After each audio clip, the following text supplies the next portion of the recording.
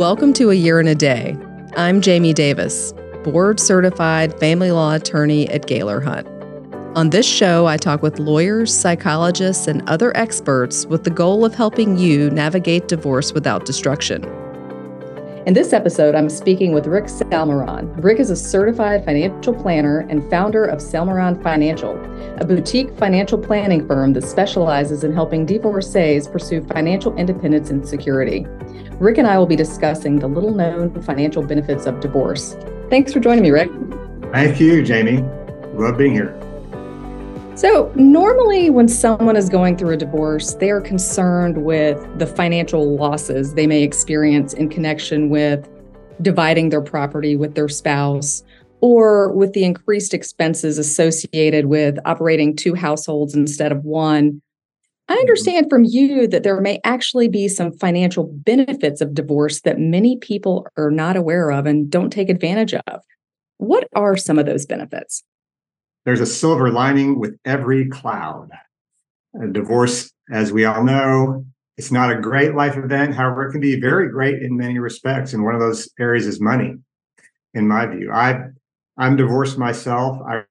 When this occurred 9 years ago or so, and I saw personal wealth go from this, and I'm holding up my hands about a yard apart, down to this, and that was like a half, right? We all experience that. Those of us who've been through, see money, half of our money go out the window. So that can really feel like a crushing dagger in the stomach. That's how I felt. However, there are benefits, money benefits to getting divorced. In my view, one of the biggest ones is the ability not only to build that wealth back, but to do it in a manner that is true to you and your values. Just picture a white canvas. You have a white canvas in front of you. Now you are in command of directing and dictating your financial ship moving forward, which means that you're in control of how that money is spent. You're in control of how that money is invested. You're in control of how you allocate the resources that you have. And you may find as a result of that, you will get to that level of wealth that you once did experience in a much faster way than you would have imagined. And when that happens, that creates and propels a momentum inside you that your back begins to grow and it begins to blossom at a pace that it goes beyond what you could even imagine. So one of the big benefits to me when I've experienced with my clients who've been recently divorced, and as well as myself personally, is that you can start anew. You can start afresh. You're now behind the wheel. You're behind the financial ship. You're in command. So you don't need the debate, the argument, the back and forth of, why are you spending money on this? And why going to bed at night thinking, gosh, this is such a waste of money. Why are we doing this? That's gone. That's gone.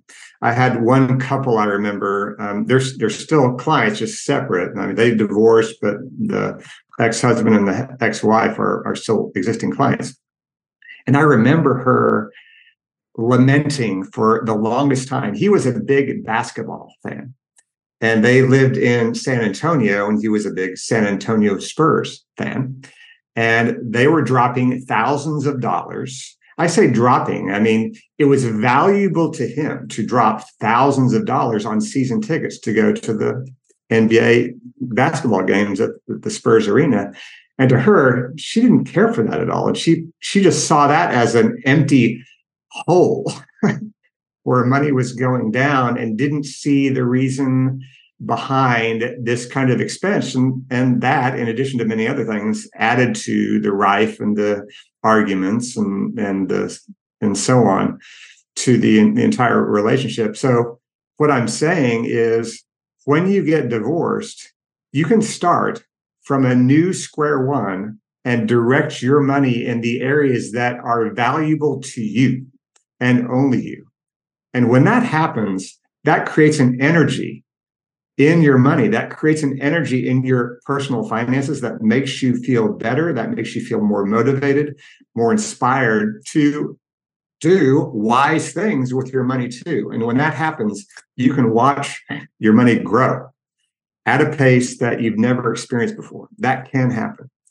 That's an excellent point. I mean, one of the big reasons that marriages often fail are disagreements about money, and different people value different things, and one spouse may be a saver and the other one's a spender. And I think it can bring a sense of peace when you're at that point where you have control over your own finances and you're directing where that money goes.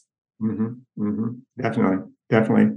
And that can also to investments too. This is another benefit that I would like to add to the list, is that being in control of how your money is invested, not just necessarily how do I spend my money, but how do I invest my money, and what happens to those investments moving forward. That can be a huge shift on people's balance sheets after they get divorced in a positive manner. I've experienced that.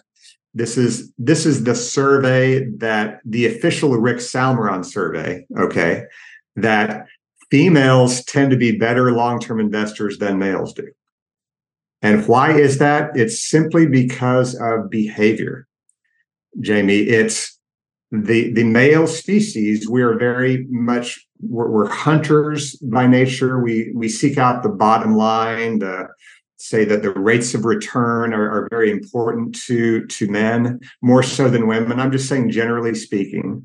Sure. And when people pursue that, when they have that kind of belief system, they tend to behave in manners that are not good, that are unhealthy long-term, moving directions, moving from one investment to another, jumping from this to that because, my XYZ fund was not doing great this month. I need to get out and get into something else. And when people start making investment decisions based on that kind of erratic behavior, that can cause a lot of problems and really set you back many, many, many months, if not years. So for the person, however, who's got the personality of, I've got a portfolio, I've got a recipe, this is going to work with me, let me just put it in the oven, so to speak, and let it bake and not touch it. That is a behavior that tends to be very good news for long-term investors. So when you can control the direction and the behavior of your retirement accounts, your investment, your college fund for your children, et cetera, by doing a hands-off approach, that can really be better for the person long-term. So that's really another benefit. That's great. So you mentioned retirement. Are there any retirement benefits associated with a divorce that people may not be aware of? Yes, there are. As an example, a tax-deferred, tax-deductible IRA account, or say a 401k, let's say a 401k at a person's place of work. There's one unique exception where a person can withdraw from that account and avoid paying the 10% early distribution penalty. So normally with 401ks, I'm making payroll deductions from my paycheck. They're pre-tax. I'm not getting taxed on that money as it goes in. As it grows, I'm not getting taxed. It's only when I pull out the money that I'm experiencing a taxable event. If I'm younger than age 59 and a half years old, if I want to withdraw from that account, I'm not only paying taxes that I didn't pay, I'm paying a 10% early distribution penalty. One of the unique exceptions to that 10% early distribution penalty rule is in the case of a divorce. If I've got a QDRO, if I've got a qualified domestic relations order in effect, that will allow me to make a withdrawal from that 401k without paying the 10% early distribution penalty. And that can be good news for people who are in a cash crunch or need the money suddenly or in an emergency at that period of time. That it does not avoid the income taxes, mind you, but the elimination of that 10% penalty can be very valuable. So that's very unique. Oh, absolutely. I mean, in situations where there's not a lot of cash to go around, being able to get some cash to the spouse, usually the spouse who may be relocating from the residence or maybe needs to refinance or pay down that mortgage, being able to access that without the penalty is very valuable. It can be very helpful. Definitely. So, kind of along the lines of retirement, what about Social Security? Can a divorce have a positive impact on a person's ability to collect Social Security benefits? It can. A lot of people are not aware of this. However, if you're divorced, you can actually piggyback off of your ex-spouse's Social Security benefits, meeting certain requirements. And requirements, the two main requirements are need to have been married for at least 10 years, and you need to be at least 62 years old. If that's the case, then you don't need to wait for your ex-spouse to reach full retirement age or begin to collect Social Security benefits. You can, at that point, pull the lever yourself and start to receive up to 50% of your ex-spouse's retirement income benefits from Social Security.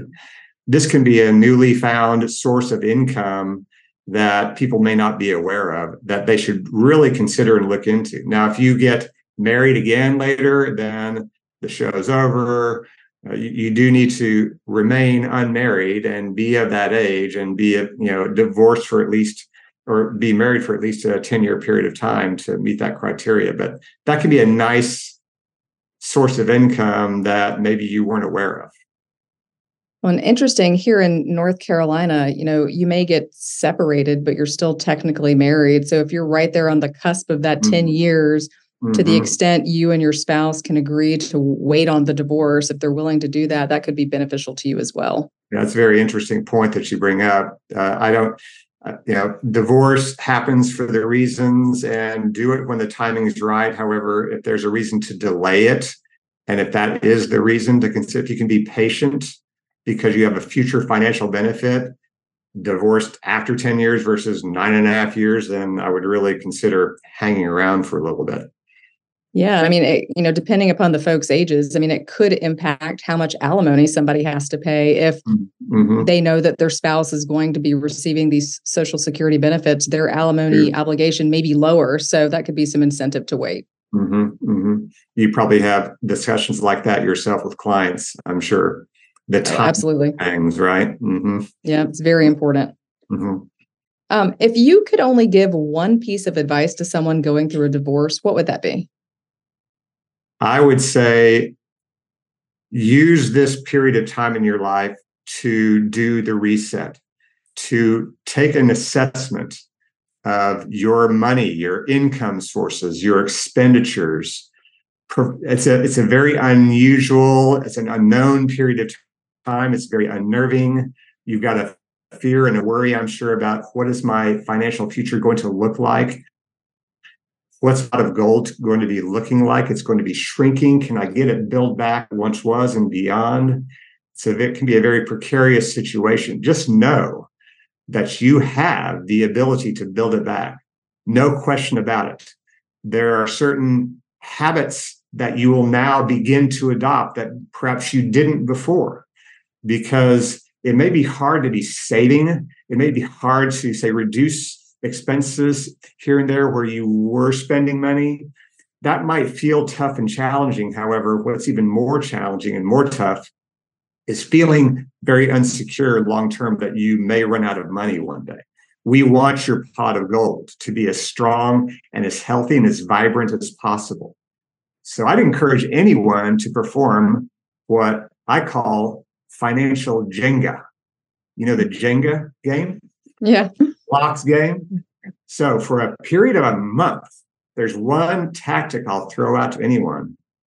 Line up all your sources of income. You know what that is, but focus on your expenses. See where you're spending your money. Track those expenses and identify the expenses as either being essential or non-essential. And it's the non-essential expenses. Those are the Jenga blocks that you begin to pull out, so that what you have left at the end of, say, the 1 month is the core needed expenses and the identified non-essential expenses that is now newly found money that you can redirect to reduce debt, to build up savings, to beef up that emergency fund, to grow that pot of gold stronger, so that you can feel that financial security slowly but surely grow back like it's a warm blanket wrapped around you on a cold winter day. When you start to be wiser and make smarter choices with your money, then life becomes a better life. You can support your health. You can support your relationships. You can support your family. You can support your business if you have a business. You can support the charities and the causes that are near and dear to your heart. And when you've got things in control, in your command, and your money is reflective of your values, you are feeling like a king or a queen. So in your experience, are there certain expenses that people are willing to consider non-essential and get rid of easier than others? Season tickets to San Antonio Spurs games is one. Gotcha. There's not a general rule of thumb because everyone's got their own set of values. Because there could be someone, I shouldn't even have said that. There could be someone to say, no, those San Antonio Spurs tickets are highly valuable to me, but exercise is not. Now that I may not believe that myself. However, someone else might believe that. So spending money in that area is best for that person. So the core essential expenses should be the ones that reflect what is most important to you in life. And for most people, having season tickets at a sporting event may not be essential. It's considered a luxury for most people. However, it could be considered a necessity for reasons that we're not able to end. So identify, though, there are expenses with everyone's budget that can be subject to debate, if not outright kicked out. And when that happens, you create the disposable income gap. And the only way, Jamie, for people to grow wealth and build wealth and better their financial future is when we are spending less than what we earn. There's no other way to do it. It's as simple as that. It's not easy, but it's as simple as that. So the deeper the gap we can find, the better our future will be. So as you have seen folks navigate this process, what are some of the big mistakes that you see? And do those mistakes vary by gender? Do men and women make different mistakes in this area? I believe that men make more investment decision mistakes than women do. Generally speaking, there are other women who make silly investment mistakes also. But like I said, when a person is in hunting mode, when they are seeking out the bottom line, is bringing home the bacon type of mentality, which is fine, which works in many areas of life for sure. However, when it comes to long-term assets like investments, or whatever that be, a person is applying short-term decisions and short-term actions, that's where mistakes occur. That's where tax problems can occur. That's when debt can arise when it shouldn't. People may want to be so eager to pursue the latest craze or the latest fad or the newest shiny object and go to such extremes as borrowing from other sources or borrowing from their house just to invest money into something that they really shouldn't be doing. That's like playing with dynamite, really. So in terms of gender, I see that type of behavior more so with men versus women, although women certainly can, because we're all human at the end of the day. So I would really caution people to be, when a divorce occurs, to take a pause, reassess, reevaluate. An excellent time to reassess where your money is at and where you want your money to go. For people who do not do that assessment, because this is a brand new chapter in your life, for people who do not take that precious time to make that assessment, in my view, that is also a mistake. And I encourage people to be doing that assessment right now during this life event. It's a great opportunity to do it. Are there any financial decisions that a newly separated person just shouldn't be making before they know what they're going to receive in their settlement? I would not go on a shopping spree. You want to be more conservative with your money than ever before because of the unknown. You don't, it may appear to be very amicable and friendly at the moment. However, as you can attest, I'm sure, Jamie, that divide can split apart pretty fast, pretty quickly. And next thing you know, you've got very two animosity partners attacking one another, and that becomes more expensive for them. You want to have as large of a cushion as possible to handle what could be a longer term ordeal, longer term divorce. And that can cost money to get out of. So be careful and be cautious. You don't want to be spontaneous. You don't want to, well, I'm just going to go on that trip because I want to get away and I'll come back and I'll worry about things when I get back. That's really not the wise thing to do. You want to be more conservative and more stable and calm with, yes, your nerves, but also your bank account. Yeah, that is similar advice that I would give to my clients as well. I mean, one of the first questions we ask them, if they're dependent upon their other spouse, do you have backup resources? Who are you going to turn to if your spouse cuts you off and stops putting money in your bank account? What are you going to do? And so we encourage them to be conservative as well and to make sure that they are, having their support system in place in case that happens. Yeah. It may not be a bad to do a credit history report on yourself too. And we can do it for free, and we can do it, once a year or so. And that's about as often as you need to in the first place, but run a credit report history, see what debts are in your name, and make sure that you recognize everything that's on that list. If you don't recognize something, then there's a red flag there, obviously, and you want to address that. But if there's a way for you to get a credit report history for yourself, as well as your future ex-spouse, that would be a very good idea so that you know what you're facing. Who knows? There could be a tax lien that you're not aware of. You could be revealed information that may not be pretty and may not feel very comfortable. However, you want to know. You want to be armed with that information moving forward and know what you're dealing with moving forward in the future. I mean, I'm surprised at the times that one spouse is not aware of the extent of the debt. I mean, it happens all of the time. And typically in marriages, folks set up roles, and one person's role is to handle the finances. And, that's not the other person's job in the marriage, rightly or wrongly. That's just how they've divided the labor. But then when it comes time to separate, the spouse who has not, been in the know can often be shocked about what they find, especially through a credit report. Yeah. And that may be the tip of the iceberg. I completely agree with what you say. It's normal for a household to have husband and wife. Husband handles one thing, wife handles the other thing. That happens all the time. That happens in my household too. I'm remarried. I'm happily remarried.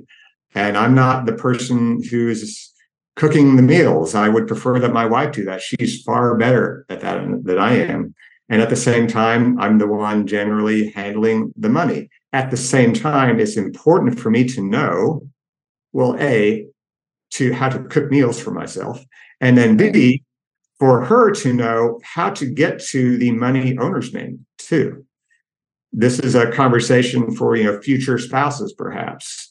However, no, you don't need to be an expert in money. It's wise to have one spouse be in control most of the time. Yet at the same time, it is also very wise for the other spouse to be very familiar on how to find that owner's manual, how to operate it, generally speaking, or at least know who to go to operate that ship.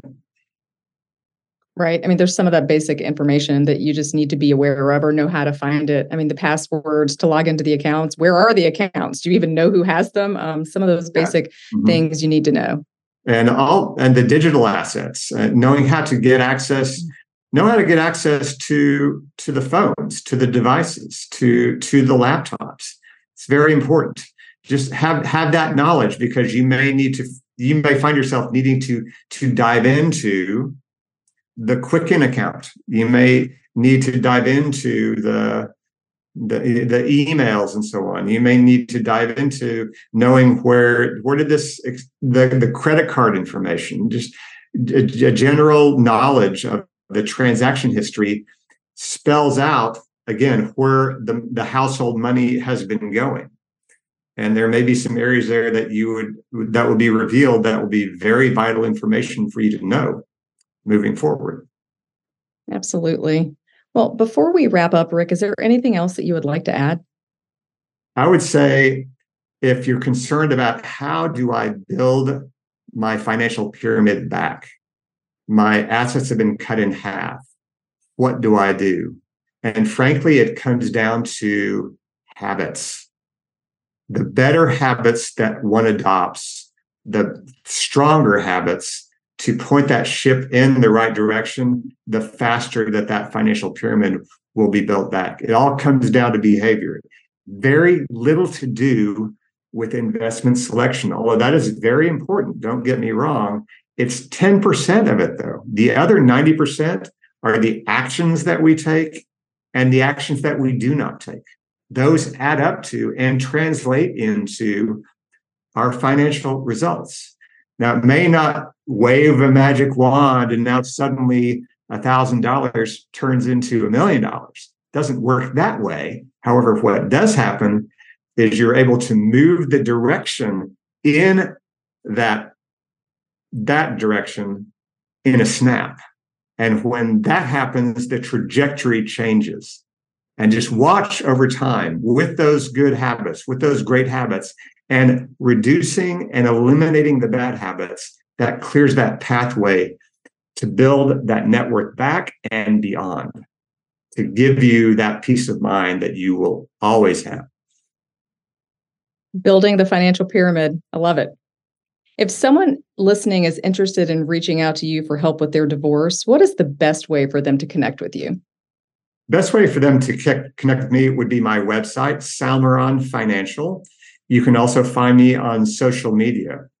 You'll see my vibe. You'll see it's a treasure trove, I like to call it, of information. I'm on Instagram, Rick Salmeron, as well as LinkedIn. Just look at me in both of those areas, and I'm happy to connect with you. Well, thank you, Rick, for joining us. Thanks, Jamie.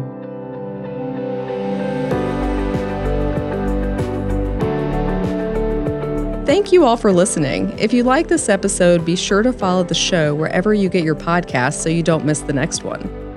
While this information is intended to provide you with general information to navigate divorce without destruction, this podcast is not legal advice. The information is specific to the law in North Carolina. If you have any questions before taking action, consult an attorney who is licensed in your state. If you are in need of assistance in North Carolina, contact us at Gaylor Hunt by visiting divorcestough.com. I'm Jamie Davis, and I'll talk with you next time on A Year and a Day.